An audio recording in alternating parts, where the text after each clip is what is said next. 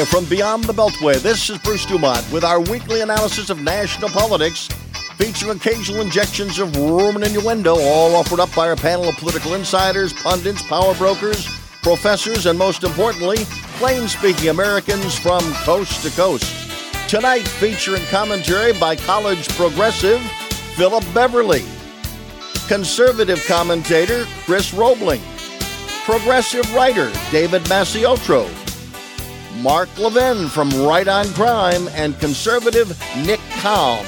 Our program tonight coming to you from our home base in Evanston, Illinois, WCGO Radio. Nice to have you with us this evening. Got a full 2 hours of discussion for you. And again, as I said to our guests before we went on the air, I think tonight is a significant point in the show in that over the last 40 years, and we will celebrate our anniversary in a couple of weeks, we have gathered together once a week to have discussions of very important issues as it relates to culture and national security. And I think we're at a point in this country right now, given the race relations that we are dealing with and the discussion of race and police brutality. This is going to be an important program this evening. And again, I think for the next several months, because it is a very important issue. We have two great longtime guests on this program. Phil Beverly, he is our progressive. Our conservative is Chris Roebling. And I want to begin with you. I'm going to start with you, Chris Roebling, because I'd like to find out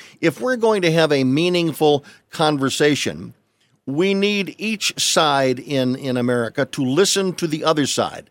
And whether you want to say that's between liberals and conservatives or blacks and whites, let me ask you to answer for conservatives and Caucasians.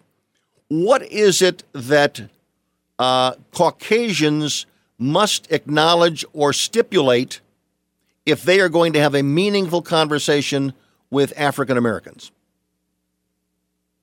Bruce, I think I heard you say, what is it that Caucasians need to acknowledge? Is that right? Acknowledge, right.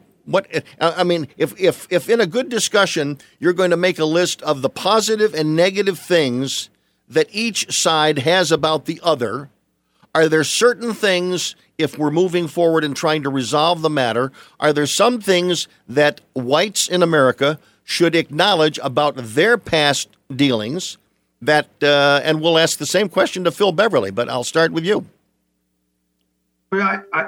Honestly, I don't take that approach, and I'll tell you why. Okay. I think that folks alive today in the United States, take myself as an example. The night before I was born, the very night before I was born, was the night that Rosa Parks refused to change her seat on the bus in Montgomery, Alabama. Mm-hmm. Okay. And so my life is more or less coterminous with that understanding of the civil rights movement. Mm-hmm. Other people extend it back to, say, President Eisenhower sending in the 101st Airborne to integrate the Little Rock schools. But regardless, we've got a lot of people today who have witnessed over the course of their lives an awakening on the part of the majority in America, thanks to the leadership of people like Reverend Martin Luther King, that we had allowed Jim Crow down through the ages since the dissipation of the restoration after the Civil War, mm-hmm. and the Reconstruction after the Civil War, to prolong the kind of systemic racism that all of us found abhorrent. Chris, if I can put a fine point on your answer, and then I do want to hear from Phil, is part of that answer that a lot of white people in America don't know much, if at all, about African American history in the last 100 years. Could you give me a yes or no to that question? What I think distinguishes the last 100 years is the effort on both sides to portray concerns and possible solutions. And we have put a lot of attempts at solutions onto the books. And what we're learning, in part from the demonstrations, not from the rioting, not from the looting, but from the demonstrations, we learn that, that aspects of what we have done have not been enough. Okay, I'm going to go to Phil Beverly. Phil, let me ask you the same question. What is it that you would want white people to know about the black experience that you don't think they know right now? I think the biggest thing that they don't know is how fatiguing it is to be black in America. Most of the people that I talk to in my community, we ask them sort of their predominant emotional condition. It's just, we're tired. We're tired of turning on the news and seeing somebody else choked, killed, hung by the police, and there be no consequence for that. There's no accountability for that. And it's just exhausting. And then if you look in other places and spaces in the society, and you don't see representation, and you see the same sort of more sophisticated exclusion. And I'll just say the name that Roger Goodell wouldn't say in his statement, and that's Colin Kaepernick, the guy who took a knee and ended up having the president of the United States call NFL players SOBs for it. I mean, it's fatiguing. I'm tired. I know a bunch of folks are tired, and I don't know how much longer you function with the fatigue. Okay. If African Americans feel the way as you've just stated, would you acknowledge, what each side would acknowledge, would you acknowledge that there are many whites in America who may be fatigued about having the issue of race thrust on them, and they are left to try to defend things that were done 75, 100 years ago by their relatives that they personally had nothing to do with? Bruce, I would agree. They had nothing to do with, and yet today they still benefit from the result of. Because you didn't own slaves is not an excuse for the same sort of white privilege, the knapsack of benefit that is unseen that whites operate in the society with. Now, that's a nice sort of, oh, it wasn't me. Come on now. You still benefit from it. There is still such a thing called white privilege. Do you agree with that, Chris Roblin? That woman in Central Park who on camera says that she's going to lie to the police, that's about privilege. Right. That just happened within the last 30 days. Chris Roblin, I want you to... Slaves, and her family may not have owned slaves, and she still benefited from the ability to put a black man's life at risk. Because let's face it, the NYPD has choked black men to death before. That's not like, that could never happen here. That's happened. Chris Roblin, I want to give you an opportunity to respond to that, but we're heading into a commercial break right now. But think of that answer. And also, I do want to stress that our phone number is 1-800-723-8289. Obviously, we're taking Facebook comments as well. We are live on Facebook. We're live on YouTube. We're live on many of America's great radio stations, including Sirius and XM satellite radio. So we've got lots of opportunities to reach us tonight. We'd like a good, solid, light-inspiring discussion of race and the situation we find ourselves in America at this moment in our history. I'm Bruce Dumont, back shortly on Beyond the Beltway. This message is from the National Council on Aging. Adults over age 60 are at higher risk for the COVID-19 coronavirus because they may have weaker immune systems or chronic health conditions. The Centers for Disease Control recommends older adults avoid crowds and people who are sick. Wash your hands and disinfect surfaces often. Keep a 2-week supply of food and medicine on hand. Learn more at ncoa.org.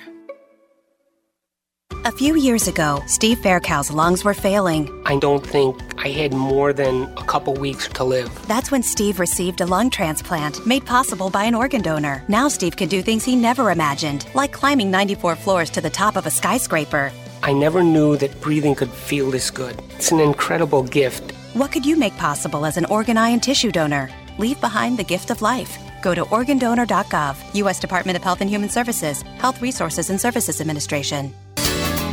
Bruce Dumont back on Beyond the Beltway, and before the break, Chris Roebling, you were about to make a point, so we send it back to you for that point. We're in this together. We have to work together. Mm-hmm. We started working together in the 1950s, and that exploded in the 1960s, the Voting Rights Act, the Civil Rights Act. We adopted affirmative action. Today, people with that have enjoyed enormous benefits. And, I remember when every major city police commissioner or chief of police was basically an Anglo-Saxon Protestant. And now we've got diversity. We've got men, we've got women, we have Latinos, we've got blacks, we've got whites, we've got Asians in some areas. It's a big country with a lot of people from different backgrounds, and we're all in this together. And the fact can I just interrupt you? But I mean, we're all in this together. It's like Boston strong, Chicago strong. It's a slogan, but I don't think it means anything. I want to try to see if we can get beyond sort of just the usual lines or bumper stickers that we see on this stuff and talk about real things. I want to talk about, and let's do this right now. Let's spend some time talking about the House Senate Democratic bill. They have basically four major points. And I want to get your reaction. I'll start with you, Phil Beverly. I would assume you support all elements of it, but maybe you think there's elements in there that could be have a finer point. Do you agree? In fact, let's just do a yes or no. If we can really, Chris, try to give me a yes or no on this. Do you support a national database that would identify and keep track of bad cops? Phil Beverly, yes or no? Phil Beverly, are you there? Phil Sorry Beverly, if you're there, yes, you turned your microphone on. I support a national database, yes. Okay. Chris Roebling, yes or no? Sure. Okay. Point number 2, ban chokeholds. Philip Beverly. Yes. Chris Roebling. They're already banned all over the country. The federal legislation is surplusage. It's not necessary, but fine. Okay. Racial bias training at all levels. Phil Beverly. Sure. Chris Roebling. There is not a major police department. You see, this is where the Democrats go wrong. They're attempting to say that these issues have not been treated. The fact is, you cannot become a cop in LA or Seattle, Atlanta or Chicago, New York or Boston without going through sensitivity training. So this is the. You could in Minneapolis. You could in Minneapolis. There's 20,000 police departments in the United States, and the 6 that you mentioned are large departments. And how do we know about the training at much smaller departments that make up the majority of that 18,000 law enforcement agencies in the United States? I mean, we're down this road right now because we're talking about police and African Americans. And that's important, and it's vitally significant that police treat everyone the same. But they don't. If we're going to have local police, Chris, the reality is they don't. They didn't in Minneapolis. I know. I mean, exactly. My question is, so a simple question. I thought that would be a simple. Frankly, I thought that would be a simple yes. That racial sensitivity training is something that every police department should have. If they don't have it, and if they do have it, they perhaps should review it to make sure it's working better. Bruce, this is question begging, and it's the wrong direction, because what you end up doing is saying the people of Minneapolis cannot take care of their own police department. We have to go to Washington. Well, I don't believe that. I don't believe that the people in Minneapolis can't do it. I do. I certainly believe that the Minnesota department can't handle it. Do you believe that the Seattle Police Department can handle it? I mean, they've got a portion of their city surrounded right now. I do believe in, the people of Phoenix or Seattle or Salt Lake City. I mean, I don't believe that those folks, when they're voting for senators and congressmen, are illuminated, and then the moment you get them back into their local community at a CAPS meeting, they're all a bunch of dullards. That doesn't make any sense. So the Democrats are trying to use this issue, I believe, for political purposes. Well, of course they are. The rest of us are trying to use this issue to for political purposes. Race relations. No, but I'm saying this, Chris, both sides use things for both sides. Phil Beverly. Man. Everybody does that. Politics is practiced by politicians, and they do things that are political. Of course they do. And so let's not disparage them for it, because your side does exactly the same thing. How else could we have had such a flawed response with COVID-19 if it wasn't politicized? It should have been a no-brainer how that was managed at the federal level, and yet it wasn't. So let's not attack the Democrats for being political, because both parties and sides are political. They're doing political things. Look, I'm going to attack the Democrats. Honestly, Phil, I would attack the Democrats for failing. I mean, I'm sorry, say that again. I didn't get the attack. I'm going to attack the Democrats for failing on this issue, and here's why. You go to Seattle, find out how many Republican city council members there are. 0. You go to Seattle, how many mayors of Seattle have been Republicans in the last 50 years? About 0, maybe 1 or 2. You go to Chicago, go to Dallas, go to any of these places. You're not talking about hotbeds of reactionary republicanism. You're talking about strongholds of liberal Democrats. And these folks have failed. And the reason that they have failed is the whole point of this conversation. The fact that you say what you say, which is heartfelt and true, and I hear you, and my heart breaks for you as a friend and for your entire community. But the idea that the liberal Democrats in charge of Milwaukee police or Chicago police have not been able to answer this question appropriately in the practices of their cops shows you that going to the liberal Democrats in Washington is a fool's errand. Phil, your response. I don't know how you sort of make the two. It seems that in our system, some things have to be changed at the state level. And in some of those states that are controlled by Republican majorities, the state has been sort of reluctant to change state law, which is a bit disturbing, right?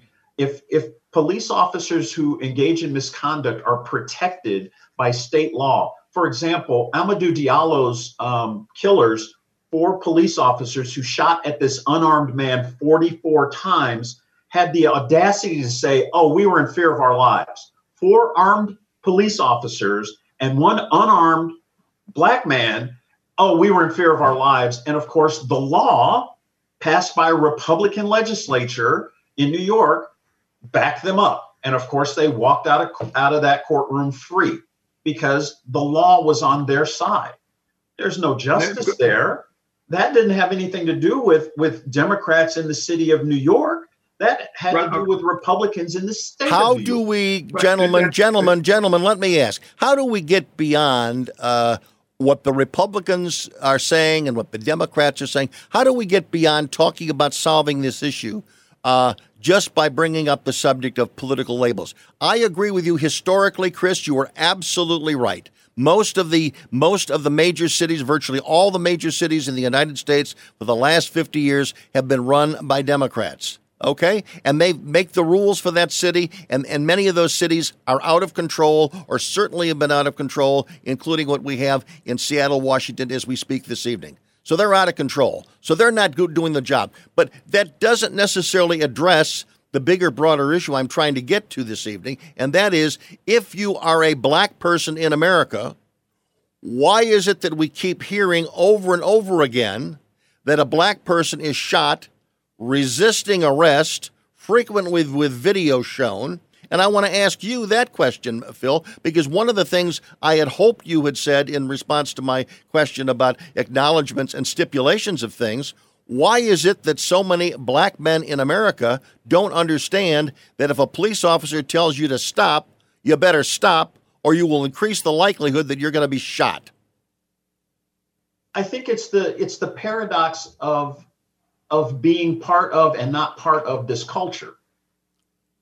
Simply put, if I believe that I haven't done anything wrong and I'm being harassed, then I may behave in a way that is idealistic and naive that could eventually cost me my life. Do you understand? But let me ask the question that I would ask everyone. I mean, isn't there or should there be a general understanding when they have the parent-child talk, and I don't care regardless of the race involved, isn't one of the things is if you do something that some people think is wrong and a police officer shows up, society has given them the power to carry a gun and use it. So if they tell you to stop and show your ID, damn it, do it. It isn't about what happened, 6 months ago or 100 years ago. It's that particular moment.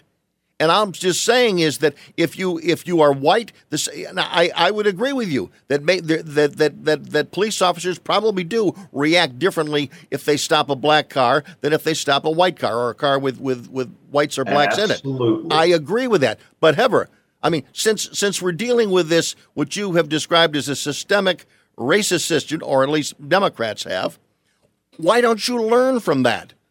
I mean, the guy in Atlanta, last night, he didn't learn from what happened to George Floyd. He resisted arrest, and then he stole the taser gun, and then he used it on a police officer. Bruce, psychologically, I think there's something present that we may not want to acknowledge here. I want to hear it, but I want to give you time to do it. But we're going to a commercial break now, and I want to give you the full opportunity when we come back. I'm Bruce Dumont. Tonight, we're talking with Chris Roebling and Philip Beverly. We thank you very much for joining us. 1-800-723-8289. We also have callers, and we will go to them in our next segment. Back shortly. Hi, this is Dr. Phil. The new coronavirus called COVID-19 is spreading in China and beyond. While CDC is working to stop the spread of the virus, we can all play a role in stopping this deadly disease. The CDC Foundation is a nonprofit organization supporting emergency response efforts in the United States and around the world. To get updates and learn how to protect friends and loved ones, find out how to help by going to cdcfoundation.org. Chris Domine is a husband, father, an athlete, even an Ironman.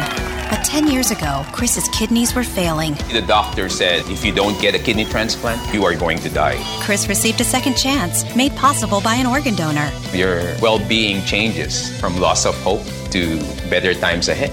What could you make possible as an organ, eye, and tissue donor? Leave behind the gift of life. Go to organdonor.gov. U.S. Department of Health and Human Services, Health Resources and Services Administration.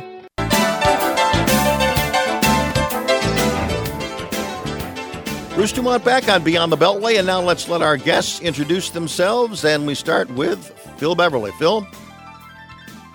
Hello, Bruce. Hello. I'm an assistant vice provost at the University of Illinois at Chicago, and I also teach on the side at UIC in the Honors College. So I'm a full-time administrator and part-time teacher, which has been a shift for me in the last year or so from being full-time teacher to part-time administrator. So. Chris Roebling, tell us a little bit about your background and what you're doing.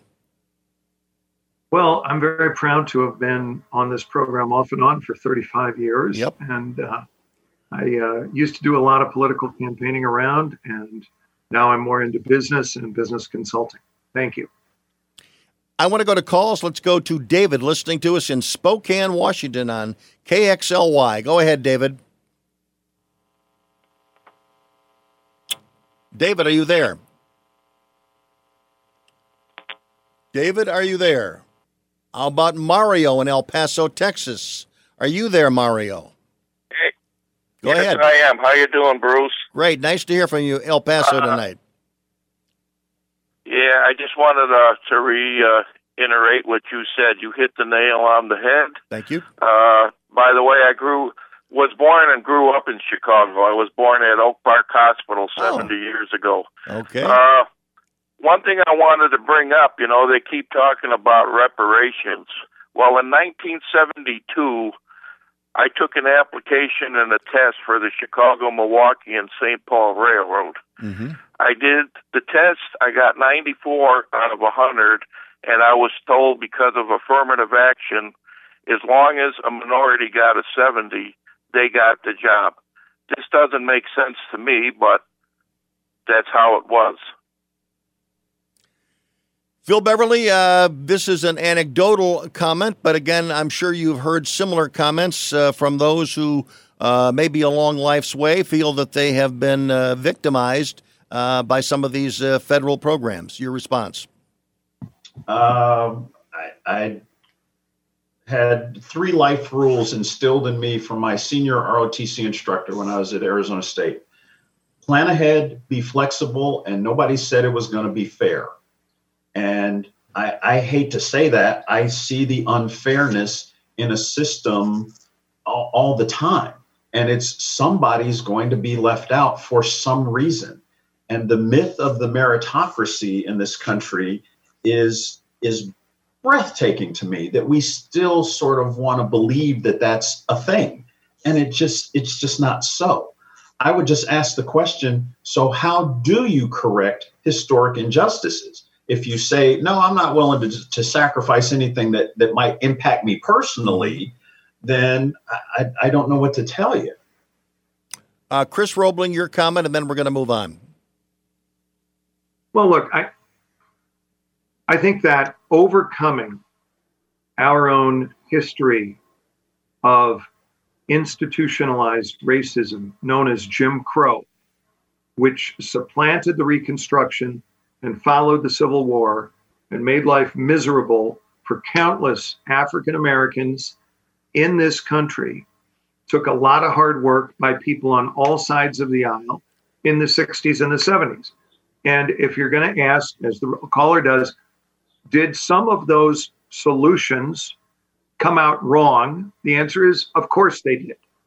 And did some of them hurt other people unintentionally? Yes, they did. And our point today, because we all abhor what we saw with Mr. Floyd, is to figure out what we have missed. What have the mayors missed? What have the congressmen missed? What have the presidents missed? What have the state senators and the state legislators, as Phil says? We have to figure out what parts of the picture have we missed that we can change so that there is an American guarantee of opportunity and equality for everybody. Okay? Is one of the things I just want to make this point before it's too late. Mm-hmm. One of my greatest disappointments with the public conversation to date has been countless posts on social media, starting off by saying America is systematically racist and it has never faced up to racism. I think we've channeled so much systematic racism out of the system that it's almost impossible for young people today to understand what their grandparents face. That's number one. And number two, so that makes us not a systematically racist country, but still a human and failing enterprise, just like every other human enterprise. But again, and number two, we have to work together to get over this. All right, you're talking about working together again. I want to really see if we can talk about some specifics and not in generalities. And so I would really appreciate that, Chris and Phil as well. Because one of the things that we missed is that in our system of hiring police officers and in keeping police officers, there are some people who become police officers who are racist. Some. There are some who perform poorly, and they perform poorly over and over. Well, again, in the case of the case in Minnesota, there was 18 charges against this guy. That's why I do believe that a national database of cops who are not professional, that database should be kept so someone doesn't lose a job in Minneapolis and go over to Austin, Texas and get a job. If we register sex offenders because we don't want them to hurt the society again, I'll tell you, a racist cop can hurt the society a lot. And again, we have to make sure they don't get on the force. And if they get on the force, they got to get their ass off the force quickly. And that means that some mayors or all mayors have got to stand up to police unions, because police unions frequently are the first ones out there to defend the actions of a bad cop. And that's got to end. And if we're talking about the liability of a police officer, here's a thought: when a bad cop does something, why is it that municipality has to pay millions and millions of dollars like we've had in the city of Chicago? why doesn't any punitive charge against a bad cop? Why doesn't it come out of the union dues?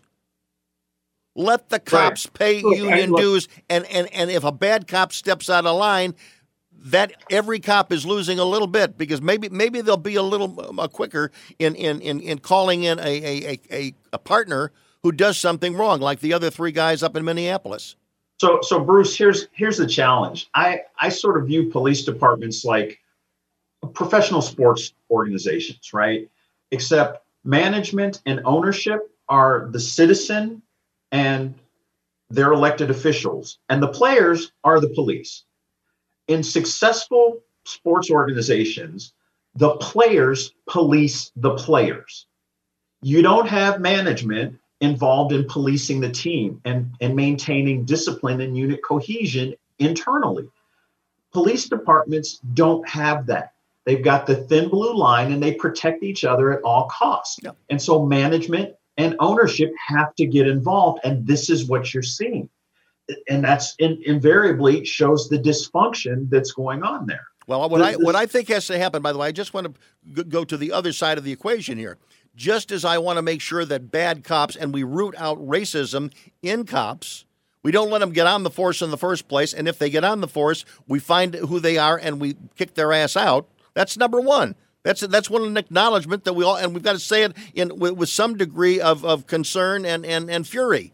The other part of it is there has to be this conversation with young black Americans, and of all Americans, but primarily within the black community, that if a cop tells you, the parents have got to explain to them there's been a horrible experience with blacks and police in the United States. But we, meaning your mother and your father, if the father is in the household, we are trying to change it. You've got to be part of that.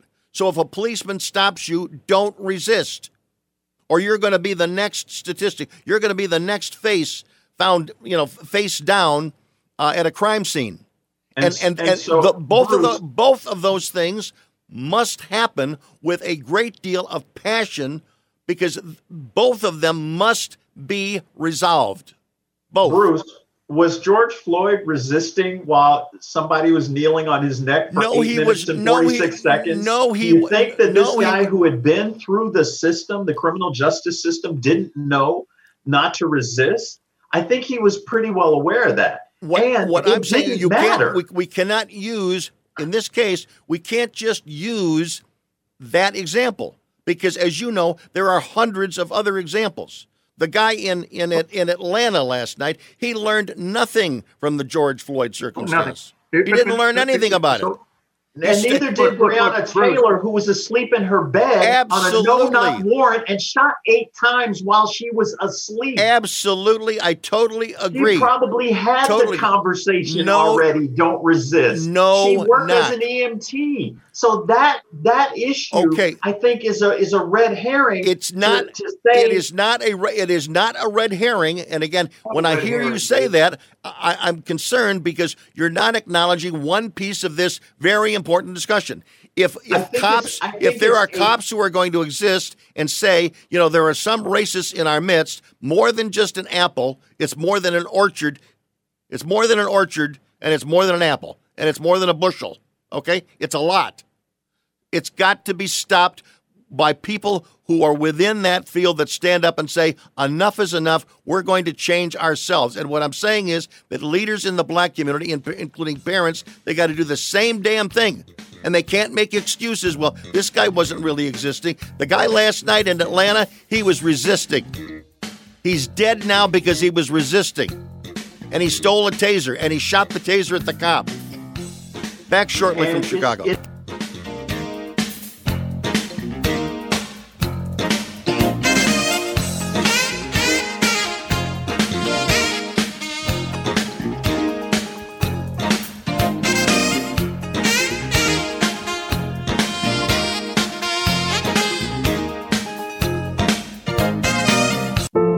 Every year, millions of Americans use opioids to manage pain. Pain can be unrelenting, overwhelming, and all-consuming. So why do so many of us try to manage pain only from the palm of our hands? Doctor-prescribed opioids are appropriate in some cases, but they just mask the pain. And reliance on opioids has led to the worst drug crisis in American history. That's why the CDC recommends safer alternatives, like physical therapy, to manage pain. Physical therapists treat pain through movement, hands-on care, and patient education. No warning labels required. And by increasing physical activity, you can also reduce your risk of other chronic diseases. Pain is personal, but treating pain takes teamwork. When it comes to your health, you have a choice. Choose more movement and better health. Choose physical therapy. Visit moveforwardpt.com to find a physical therapist in your area. This message is brought to you by the American Physical Therapy Association. Bruce Dumont back. Thanks very much for joining us. Let's go to Bonnie in Crown Point, Indiana. Bonnie, go ahead. Hi, everybody. Listen. Go ahead. Hello, can you hear me? Yes, can hear you now. Go ahead. Can you hear me? Yes. Okay. I'd like to follow up on the question to Mr. Beverly, and I want to follow up on something that Bruce said with two very quick situations in my life. I was in high school in the late 60s, early 70s. I had a locker partner who was African American. We were in the school had was integrated. One day, one of our classmates got pregnant, and my locker partner, Sandra, told me, she says, "Oh my God," she says, "if I came home like that, my dad would beat my ass, and then," she says, I would be married within 2 days." And so she came from a 2-parent household. That was the norm at that time, where you had a father and a mother in the home. So there's that situation. Then go a couple years later. Now I'm married. I have a family. I have 2 sons. Their father was there in the home. He and I both explained to them, both of my sons, how to behave if the police ever pulled them over. You don't make any sudden moves. You have your hands on the steering wheel where they can see. You roll the window down. You put the dome light on. You don't make the police officer think you might be pulling a fast one. So with those previous experiences in mind, my question to Mr. Beverly is, what part does the single-parent household play in this? Because all right, let's let Phil respond. You've made your point. Let's let Phil respond.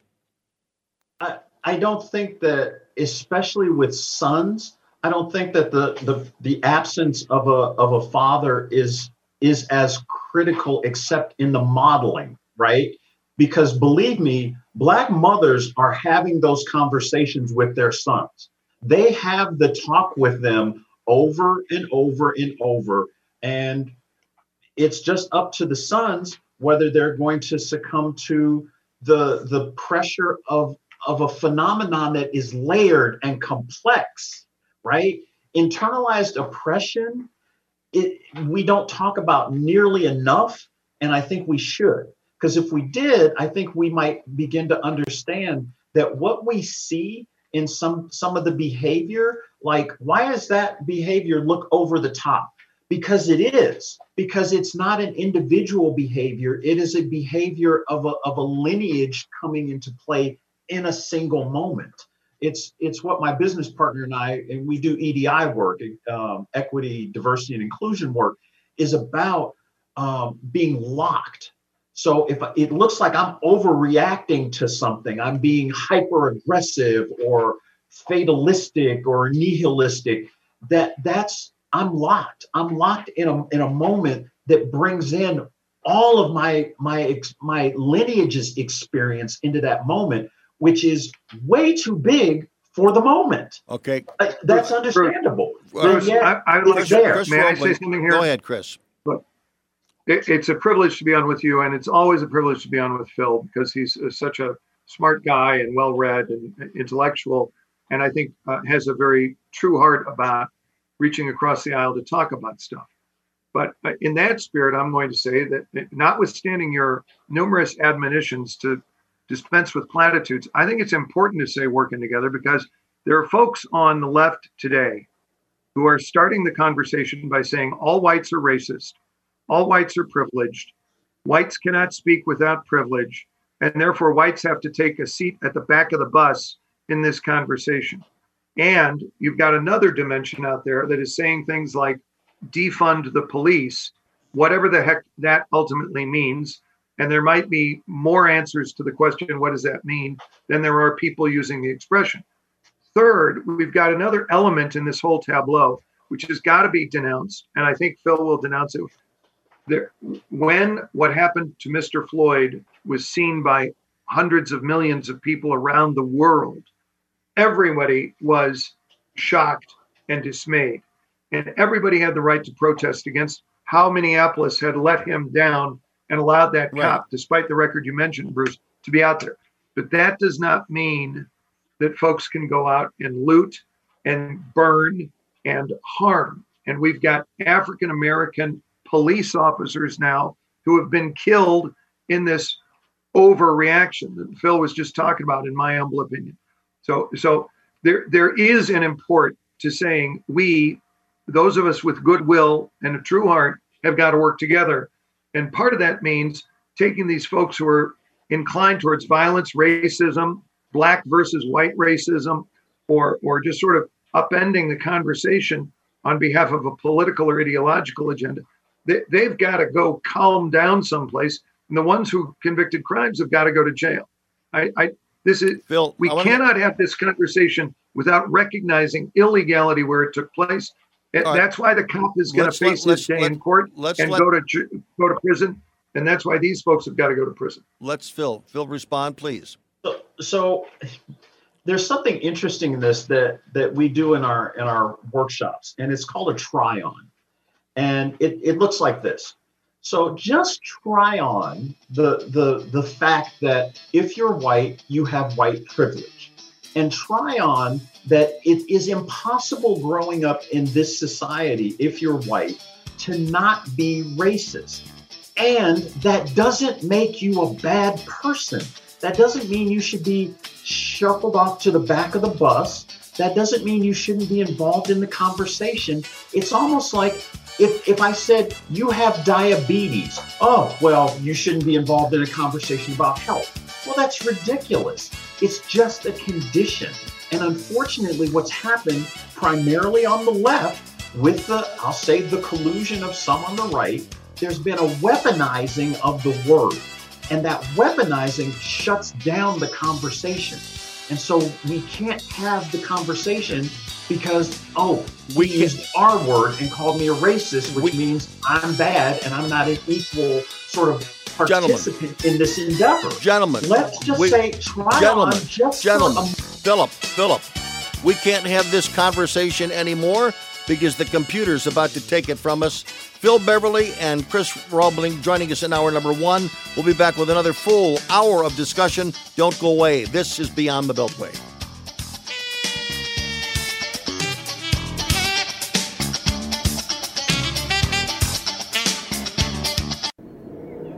What is hope?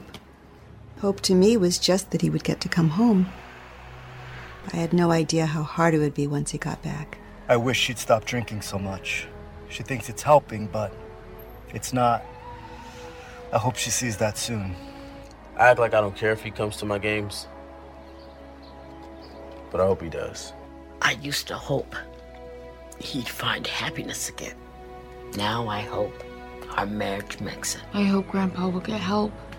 He thinks it's too late, but it's not. With everything that he's going through, I hope he sees a counselor. I just want my brother back. I hoped he'd get help. Stop hoping things would get better on their own. He told me to stop asking. I didn't. Then one day he asked for a ride. Hope is knowing there are other families just like yours, that the veterans they love got help and recovered. Go to maketheconnection.net and turn hope into action. Matt always knew he wanted to be a doctor. That's why he makes the most of every day. To study before breakfast, to work hard, to do whatever was necessary to achieve his goal. He found an answer in the military. If you have a passion, a vision for your future in any field, todaysmilitary.com can be your path to a fulfilling career. You have a calling, we have an answer. Find your way at todaysmilitary.com. My name is Bobby. I'm a veteran and lost my leg to a roadside bomb. My victory was going from a wheelchair to becoming a weightlifting champion. I'm Sam. I'm a veteran My victory was finding a career I can be proud of and supporting my family. America's veterans are on their most important tour, the tour of their lives.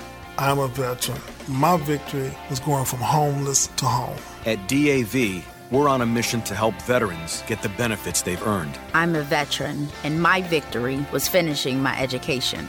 DAV offers veterans of all generations a lifetime of support for victories great and small. My victory was proving that disability is not a limitation. My victory was getting my service dog a new best friend. We help more than 1 million veterans every year as they face and conquer their challenges. My victory is being able to be there for my family.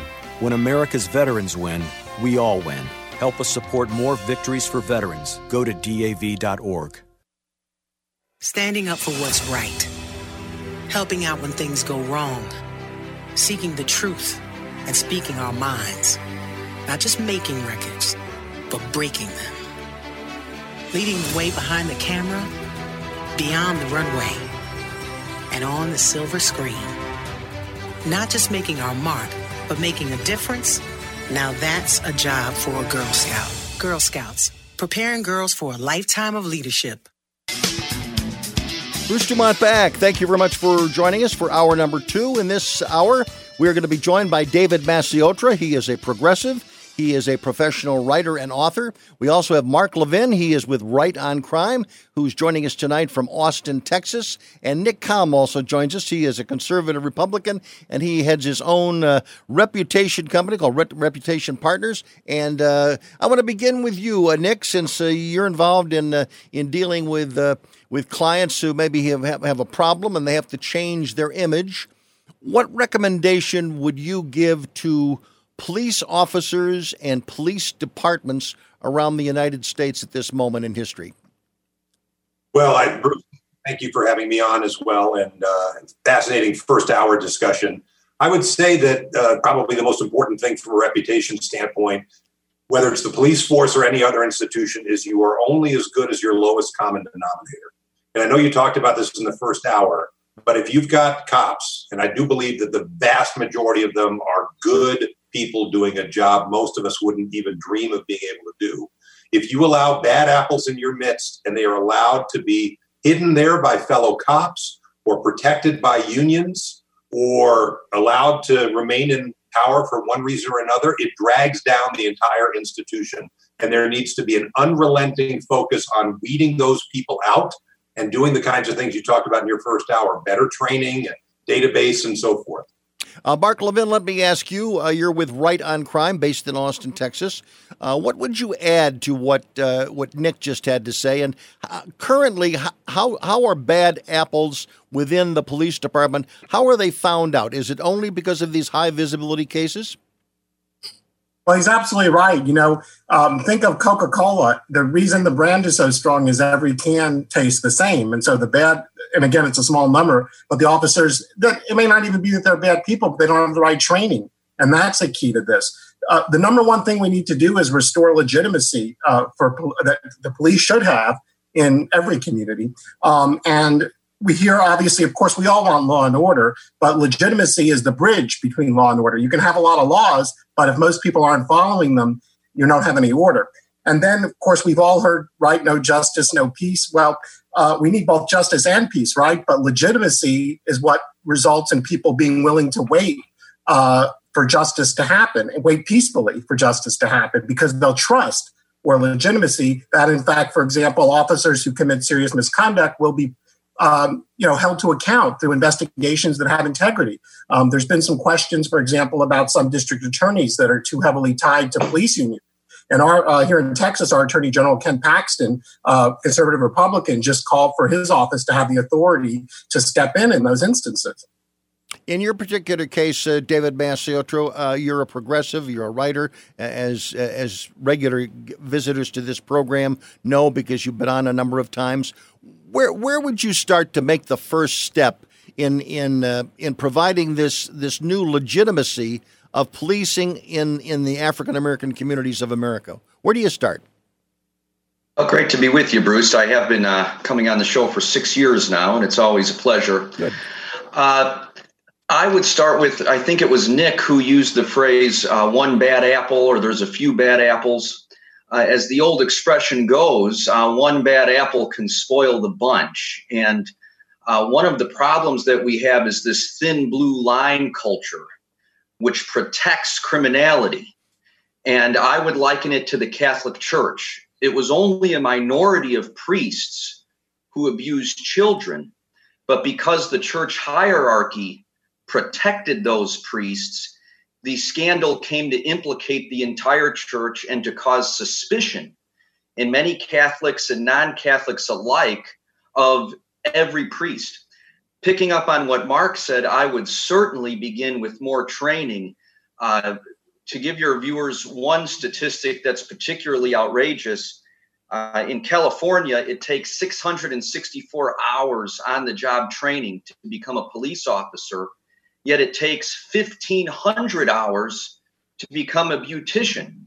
Now, I value a good haircut as much as anybody else, but I would like people with guns to have more training than people with hair clippers. Do you all agree, and I'm going to start with you, Mark, do you agree with one of the tenets of the House Senate Democratic plan that there should be a national registry of cops, especially those who have been disciplined, so that a bad cop in one city isn't inadvertently hired, years later after he's had a number of beefs?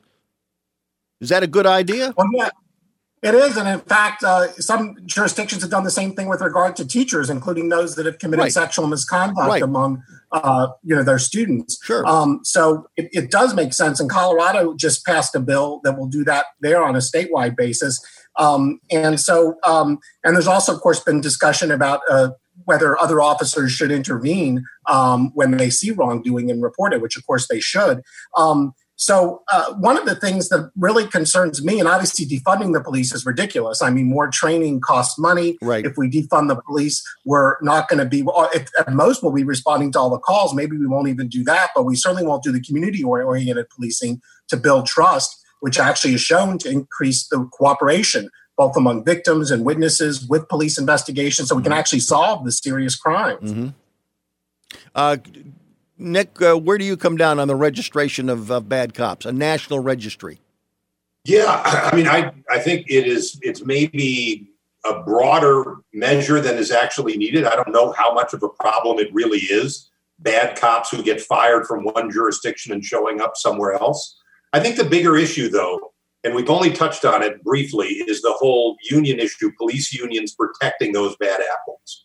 For sure, the thin blue line is there, but it's one of the easier things to fix is making sure that in these collective bargaining agreements that municipalities enter into with police unions, that they do not agree to anything that protects bad cops. I just want to make one other comment about the thin blue line issue. And again, I know it's real. It's certainly real. There's no question about that. But the current atmosphere in this country that is vilifying all cops, and I think, David, you're correct. The same way in the church, what happened there, bad apples in the police force make a lot of cops look bad, even though I think the vast majority of them are fine people. The thin blue line with the amount that the police departments are under siege and the profession of policing is under siege, you've got to understand that I think what's going to end up happening is that thin blue line is going to get stronger, not weaker. So we have to be a little bit careful about that and be more precise with our language and be clear and go after the bad actors and not tar every police officer with the same brush. Or they're going to feel even more of a siege mentality, Bruce. And then they're going to do even more to feel as if it's them against the world. We've seen the police union leaders showing up and standing up in New York and elsewhere, understandably very upset that all of them are being tarred with that same brush. Well, I mean, but doesn't this get back, David Maciotto, doesn't this get back to, again, large cities, major cities, run by Democrat mayors? Don't they have to stand up to the police union more than they have? Because I think everyone would agree that whenever a bad cop, rears its ugly head, there's some police union guy who's making an excuse for the actions they took. That's the question to you. We do have to pause. 1-800-723-8289 from coast to coast and border to border around the world. I'm Bruce Dumont, back shortly from Evanston, Illinois.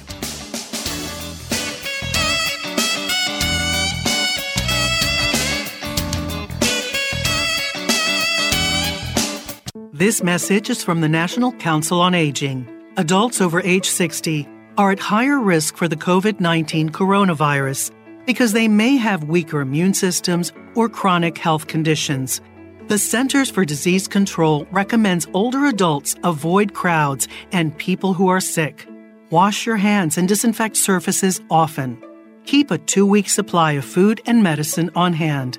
Learn more at ncoa.org. A few years ago, Steve Faircow's lungs were failing. I don't think I had more than a couple weeks to live. That's when Steve received a lung transplant made possible by an organ donor. Now Steve can do things he never imagined, like climbing 94 floors to the top of a skyscraper. I never knew that breathing could feel this good. It's an incredible gift. What could you make possible as an organ, eye, and tissue donor? Leave behind the gift of life. Go to organdonor.gov, U.S. Department of Health and Human Services, Health Resources and Services Administration. Bruce Dumont back on Beyond the Beltway. Thanks very much for joining us tonight. David Masiotra, before the break, you were about to give a brilliant answer, and I had to cut you off. Go ahead. Yeah, well, back to my brilliance. I want to begin the answer by pushing back a little bit on what Mark had said. I'm a writer, so I'm someone who works with language, and I certainly agree that defund is a horrible term. If I was giving the term, I would say reinvent the police or reimagine the police, because to your point, Bruce, whether it's a Democratic mayor or Republican mayor or a good chief of police or a bad one, police have to enforce the laws, and they have to do so in the neighborhoods that exist when they get there. And they're often sent into neighborhoods that have longstanding poverty, poor institutions of education, little to no commerce, and laws that criminalize nonviolent offenses, especially drug policy, so as those people are treated as felons.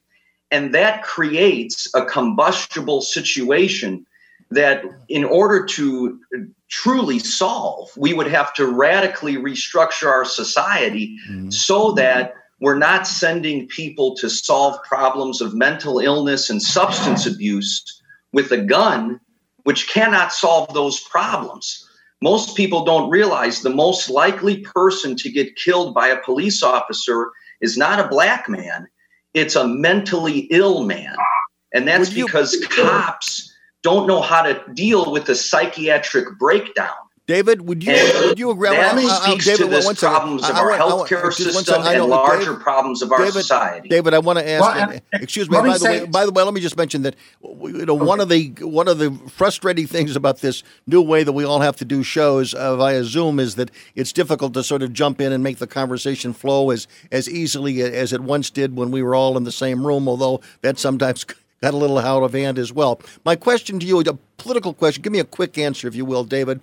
Would you acknowledge that the term defund the police, which I don't think initially came from a politician, but it came from the streets somewhere within the protest movement, would you acknowledge that bumper sticker may already have stuck to the Democratic Party in this political year? Well, I'm not sure if I would make that acknowledgement. The Republicans will certainly try to make it stick, but most leading Democrats have come out in opposition to it. Okay. So we'll have to see how that battle plays out. Go ahead, Mark. You were about to make a point, and I interrupted you. Go ahead, Mark Levin. Yeah, and it really is a false choice. One of the best models is co-responding for people with mental illness, where you do have both an officer and a counselor, someone trained. And of course, we have special teams, crisis intervention teams that most large police departments have. Now, if somebody's just yelling at a McDonald's and they don't have a gun or something, I think we ought to look at the research. Maybe the initial response doesn't have to include an officer on all of those. But I'll tell you, one of the worst things we're using police for is to collect fines, fees, and forfeitures. And that's putting them in a very adversarial position with the community. And in fact, Mayor Bill de Blasio, for the coming budget, he's already budgeted for police to collect even more than last year. And so that's creating the exact bad environment rather than the positive interactions. There was recently a study out of Los Angeles where police that walk kids to school with their parents in certain public housing complexes, the crime rate went down. They did a lot of other activities in community policing, meeting with neighbors, and violent crime went down and trust in police went up when compared with other public housing complexes. So that's the kind of more of that activity and less of the activity that sets up a negative dynamic between police and communities. Nick, would you acknowledge that the defund movement is not likely to go very far politically? It may go far culturally, it may go far in the media, but from a political standpoint, there aren't many politicians out there at the national or even local levels that are going to follow that line. Absolutely. But Bruce, well, I think it's wrong. I think a lot of what has just been discussed, though, I mean, interesting about the defund the police, whether that's something, I mean, people are holding that up as signs. And I think one of the things that the Democrats did very, very well several years ago was they rebranded global warming to climate change because we were getting these huge snow events and unbelievable cold, and obviously that didn't work. I think I'm a little bit with you, Bruce, that maybe defund the police has become something that is stuck on Democrats. But I want to come back to the point that was just being made that everybody has just made. I think very few people from any aspect of the political spectrum would disagree with what's just been discussed. But that's not the issue here. What's going on, the same way violence and looters and rioters co-opted peaceful protests, there are people on the left who are now taking whether you want to call it defund the police or something else, and they're using it to the idea of don't arrest anybody, open the prisons up, look at some of what the organization, I want to be clear, the organization Black Lives Matter, some of the things that they are specifically advocating for. They want to open the prisons. You see prosecutors as well, San Francisco, Chicago, New York, with all the rioting that was going on in New York, the police would sweep them up and they'd be out the next morning again. Right. That's a real concern. And the thing is, what's interesting is if you look at broad survey data, very, very, very few people across the country support that level of defunding the police, if you will. A lot of the other things that we're talking about, interventions with people who have mental illness and so forth, not having them be doing, as Mark was talking about, collecting fines. David, I think your very legitimate point about coming into communities that are impoverished and being that authority figure over petty crimes and magnifying them into things. The bigger issue, though, if we're going to not arrest people or if they riot and loot, we're going to put them back out on the streets again. Most people don't want that. Most people do not support that, including in those impoverished communities. In Minnesota, Minneapolis today, it was announced that 7 officers have resigned from the police force because of the publicity and the public pressure that they feel they're under because of the lack of support they've received from the city and the governor of that state. Mark, do you see this as something that's a condition that may grow? That police officers will be they'll be less likely to be aggressive in any way to go in and deal with crime because they will fear either someone's got an iPhone or they feel that the bosses aren't going to back them up. Well, it's a delicate balance. You're absolutely right. And I mean, I think transparency is good. But if you have a situation where, an officer, there are situations where people resist arrest and officers do need to resort to some degree of force, and hopefully it's an appropriate level of force. But training and de-escalation techniques can certainly be very helpful. Improving the communication skills of officers can be very helpful in explaining to someone why they're being arrested, often will result in greater compliance. So there are things we can do to try to give officers the tools so there's fewer of those situations. But we do have to be realistic about it. There's always going to be those cases where an officer does need to resort to force. But another one, by the way, is one of my colleagues, Randy Peterson, who's a career law enforcement officer, did a study on physical fitness for officers. And police unions have blocked some of those requirements. But it found when they're physically fit, they're less likely to have to resort to using their gun or another weapon. So that is another common sense thing that we can do. And just can I pick up on that common sense thing? That's the other thing that's amazing. I mean, we were just talking about this. Bruce, you were talking about the limitations of technology here, even with Zoom. the fact that we're all able to have this video conference and that it's transformed the world. Mm-hmm. I'm amazed at how little technology has really transformed policing. I mean, the most modern thing we're talking about are tasers. Those have been around, 30, 40 years? Right. I mean, there's got to be other things to restrain people that don't involve kneeling on someone's neck, choke holds and so forth. There's netting. There's all kinds of things that can be used that would be non-lethal in nature, but would at least represent some modernization. I'm just surprised that's not part of the conversation. Because people are going to be people. And you see, like the situation that you saw in Atlanta the other night.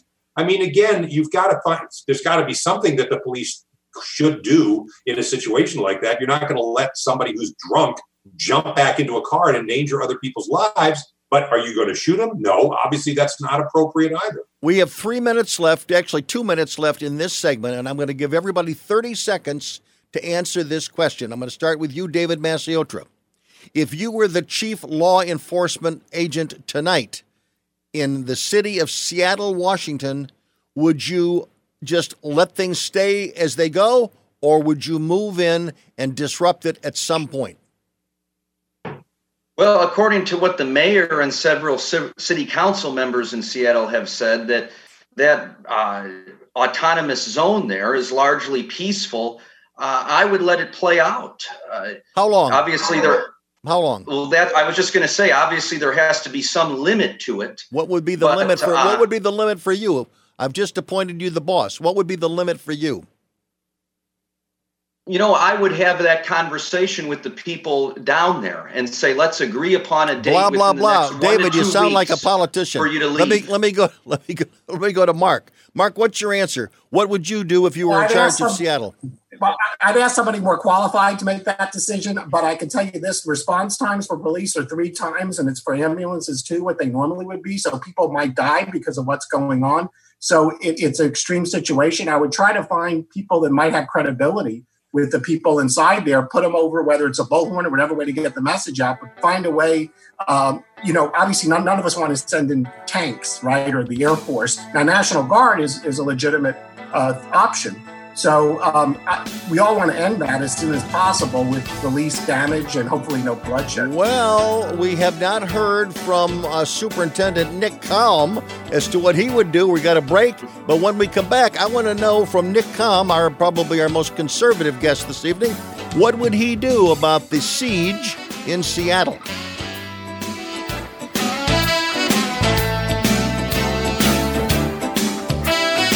Hi, this is Dr. Phil. The new coronavirus called COVID-19 is spreading in China and beyond. While CDC is working to stop the spread of the virus, we can all play a role in stopping this deadly disease. The CDC Foundation is a nonprofit organization supporting emergency response efforts in the United States and around the world. To get updates and learn how to protect friends and loved ones, find out how to help by going to cdcfoundation.org.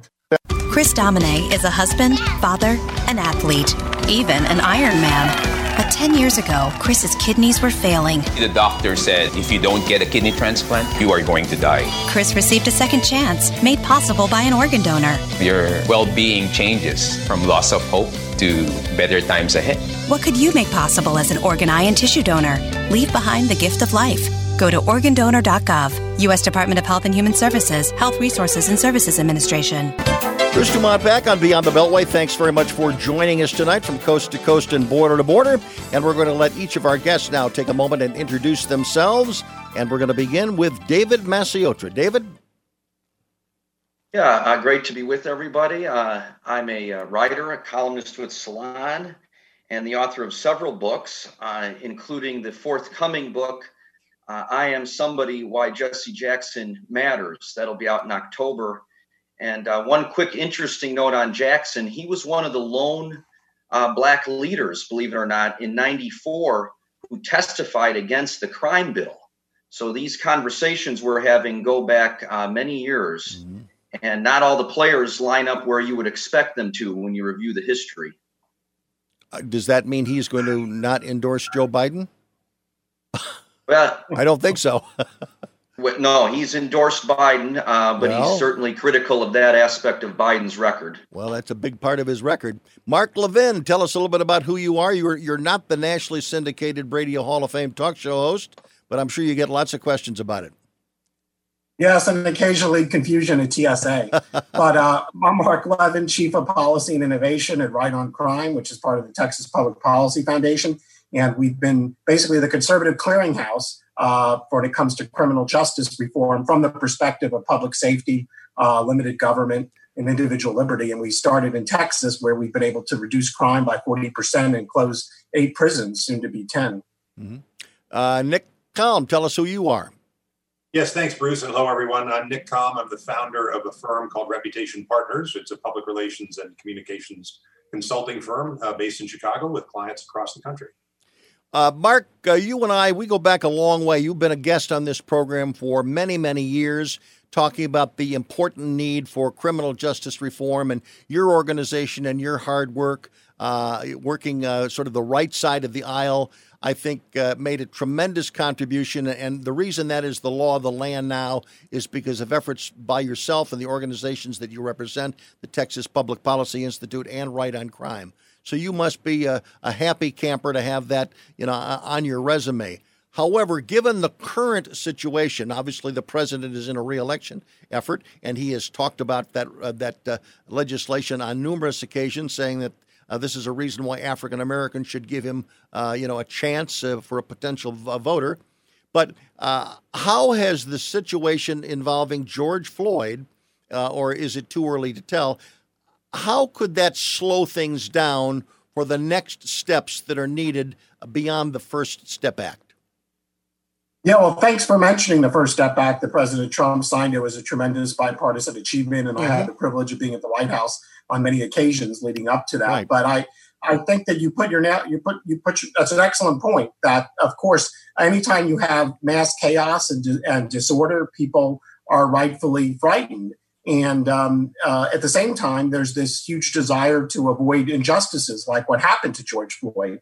So it gets back to what we've been talking about is how can we, find the right balance? And I think one of the things we have to do when we've had a great conversation about policing is realize that we can't put everything at the feet of police. They reflect our society. And we have a lot of issues in terms of what are the strongest factors in terms of social control. Well, first, the family, churches, community. That's what influences a lot of people so that they have the sense of and the disposition to follow the law. And it's not a matter of that they're worried whether they're going to be caught by the police or not. So, and then of course you have issues like mental illness that were mentioned earlier. Mm-hmm. So I think we have to realize we have a need to address this on a societal basis, and also to address the legitimacy of the criminal justice system on issues like wrongful convictions, where we've certainly seen in DNA and other cases people that have been convicted that weren't guilty. So addressing those things and not just saying all of this this whole burden has to fall on the police, I think is the critical thing at this time. Are there some within the right specter of American politics, however, who were on your side the last time when you went to them to support the First Step Act, but they might be reluctant to do it now because it might be perceived as something that is anti-police, or that it's just responding to the voices from the streets, which are calling for police reform, but not too much. There's not too much reform that needs to be done in the African American communities. Well, that's why it's so important to reject this defunding nonsense. Even if you look at police per capita, we have fewer police per capita than not just Mexico and Turkey, but also fewer police per capita than France and Spain. Now we have, in terms of prisons, we've got, exponentially more per capita. And of course, as Nick said, there are people that need to be in prison too, and we shouldn't be afraid to say that. So there have been these radical calls for abolishing police and courts and prisons. And so that's never been what we're about. I actually think what we're seeing, I've had so many conservative legislators and members of Congress reach out to me and others on our team in the last few weeks to say, we want your ideas. And these are people that they weren't necessarily against criminal justice reform before, but they never focused on it. So what all of this has done is move it to the front burner. And as conservatives, we have to have solutions. And oftentimes There may be some overlap with those in the left. Certainly there's a lot of overlap with the average citizens in the Black community and every community, but there are also differences, and we need to be upfront about that. David, do you think the left at this moment might be pushing too fast and trying to go too far, just picking up on the public support that they have regarding the George Floyd case? Well, that happens with any social movement. There's people who push too fast, too far, and then there's more moderate voices. But one thing I would say is I find it interesting that we're willing to question the budgets and the allocation of resources and personnel in every public institution and agency of our society: education, transportation, healthcare, on, except police and the military. Now, I'll give you an anecdotal example. I grew up in a town called Lansing, Illinois. It had almost a zero crime rate. In the early to mid 90s, they had an anti-gang task force. It was a joke. There wasn't one gang in the entire town or neighboring towns. So I don't think it's nonsense or illegitimate or unreasonable to ask, where can we reduce funds, not eliminate funds, but reduce funds from police departments and better allocate them into social services that would attack some of these problems like mental illness and poverty and joblessness and homelessness at the root source. Do you like my idea, and this is a question to everybody, do you like my idea that if a police officer does something wrong and is penalized and there's a fine for that officer's actions, that instead of having the local municipality pay that fine, that perhaps that fine should come out of the largesse of the Chicago or any police union wherever they are, or maybe the national police unions around the country. That bad police officers should be paid for by officers of the basic union. David, I'll let you tackle it. Give me a short answer, if you will, to that question. Yeah, I think the more skin in the game that different people have, the better for our society. Collective responsibility works better than a singular source of blame. Mark Levin. Well, I think it's something worth looking at. There's been a lot of proposals. What Colorado just passed rolled back qualified immunity, but it also capped what an officer's exposure would be to 5% of the judgment or $25,000, whichever is less.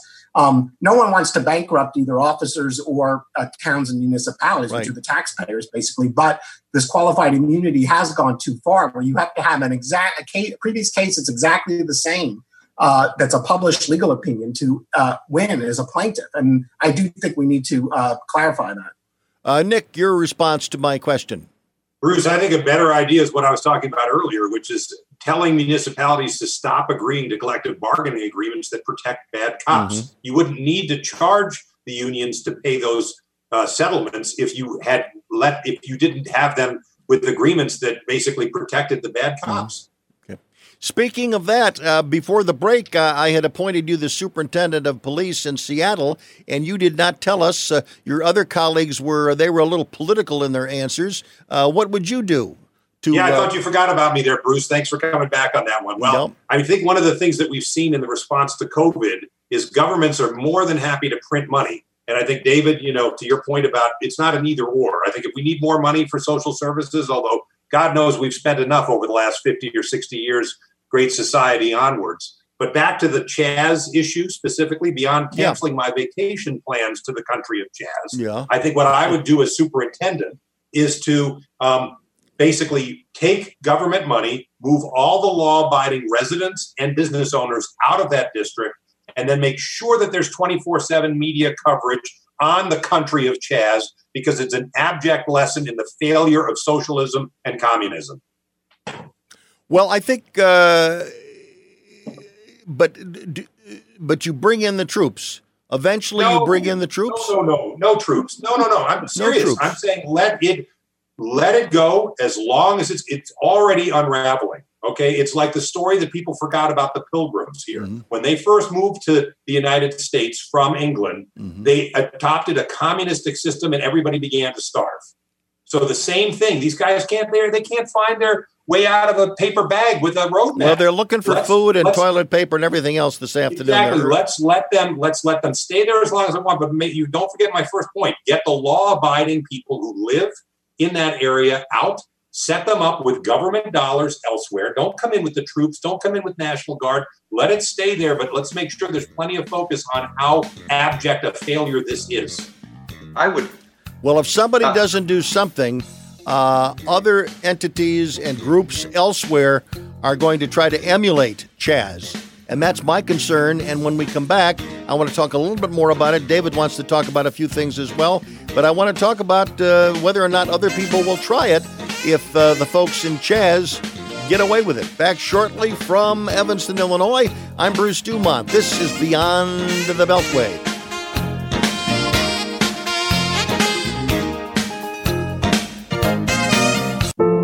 Every year, millions of Americans use opioids to manage pain. Pain can be unrelenting, overwhelming, and all-consuming. So why do so many of us try to manage pain only from the palm of our hands? Doctor-prescribed opioids are appropriate in some cases, but they just mask the pain. And reliance on opioids has led to the worst drug crisis in American history. That's why the CDC recommends safer alternatives, like physical therapy, to manage pain. Physical therapists treat pain through movement, hands-on care, and patient education. No warning labels required. And by increasing physical activity, you can also reduce your risk of other chronic diseases. Pain is personal, but treating pain takes teamwork. When it comes to your health, you have a choice. Choose more movement and better health. Choose physical therapy. Visit MoveForwardPT.com to find a physical therapist in your area. This message is brought to you by the American Physical Therapy Association. Bruce Dumont back, and Mac Birch and Doug Dunlap and Michael Tock and Sherry Calabro are all enjoying the show this evening with their great posts on Facebook, which you can do, as well as listen to this program. If you ever miss it, of course, you can find it on Facebook Live when we're doing it live. You'll also get the rerun there, and also you will get it on YouTube, and you can also get it on Spotify if you're interested in just the audio portion of the program. I want to talk about something. Let's take a call. Dave from Spokane, Washington. Go ahead, Dave. You're on the air. Hey, guys. I'll try and make this sort of brief. Okay. A couple points. Governors and mayors, basically from Seattle and across the country, they're not only allowing, but they're even encouraging some of this bad behavior you see. When you let people break curfews, you let people stop traffic on bridges by just massing on the bridge, not caring about an ambulance that might want to get across or anything else. Those are behaviors you can't allow. You give an inch, they take a mile. Mm-hmm. Another thing that I'm kind of upset with is the conflating of issues that we get. We have people talking about homicide as if it's murder. Every homicide is not a murder in the same way that every homicide of a black person or a person of color is not racism. And I'm a little bit flabbergasted that we get to this point where we're talking about racism in the police force and everyday life, when this is ultimately, this specific case, turned out to be reckless misuse of power. And if you look at the Michael Brown case, that's another one where it was talked about racism from the beginning. And this was proven by the Eric Holder Justice Department not to be racism. There was no hands up, don't shoot. But do people go back and apologize for that or apologize to the police department? No. And the reason that people think there's such rampant racism in society is that those types of narratives, the Michael Brown, even what we had before, even Trayvon Martin, it's allowed to perpetuate out there that it was racism when it really wasn't. It's shown to not be. And when you allow people to think that, then every time something happens with a black person, it's just like, oh, there's another incident, even though most of the ones they referred to in the first place were not. So that's pretty much it. Well, I share that thought because I think one of the concerns is that, if you cry racism all the time, when an issue comes along that absolutely positively has a racial component to it, then it isn't as important because you've heard it 15 times.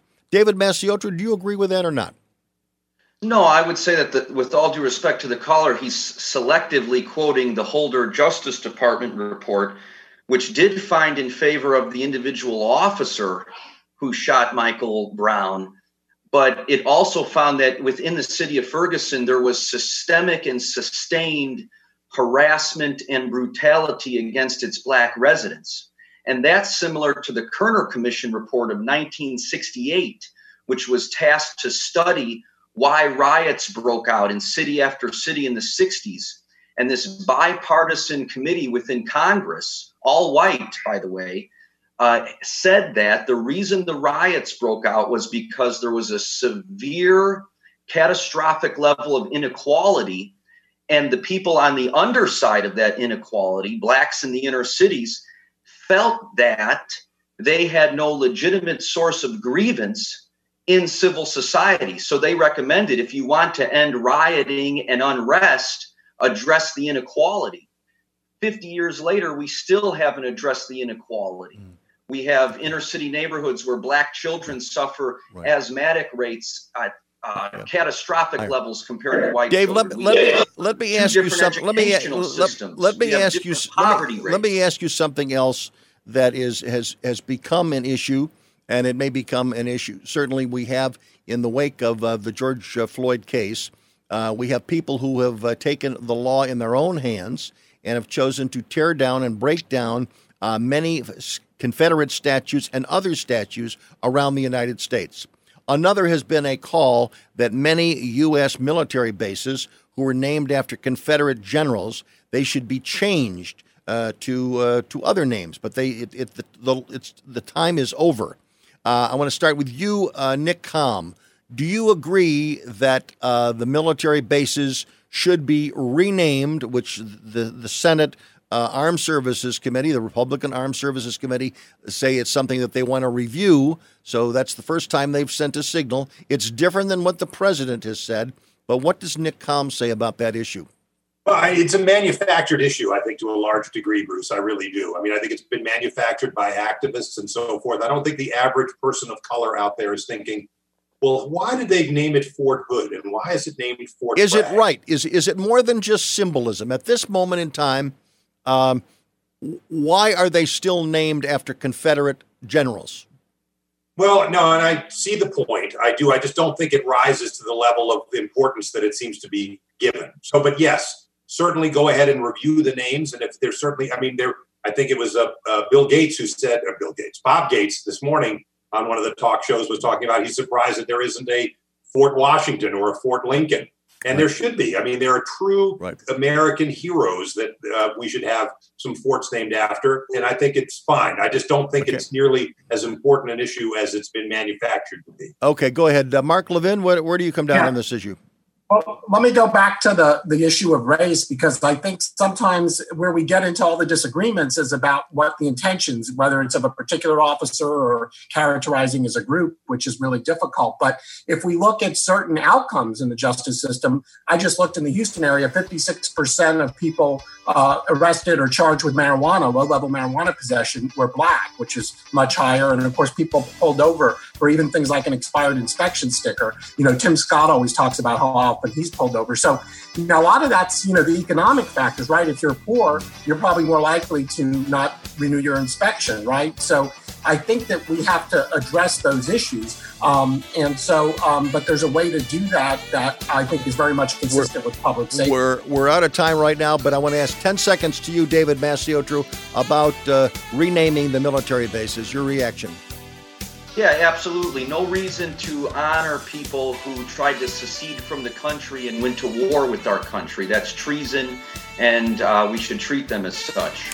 Well, I'm not going to use the word treason, but I will say that I agree with you, and I agree with General Petraeus, who basically said that these military installations, it's now time to think about renaming them. I think they should be named. They were basically all named during Democratic administrations. So maybe it's going to take a Republican, even though I think you had to change the president's mind. On this one, I think the president is wrong. History is against him on this side. It's time to change the military bases. I want to talk a little bit more about statues next week. It's a little bit different, not as clear-cut in my mind. I'm Bruce Dumont. Thanks to Andrew Marshall for his assistance in the production of this program. Good night.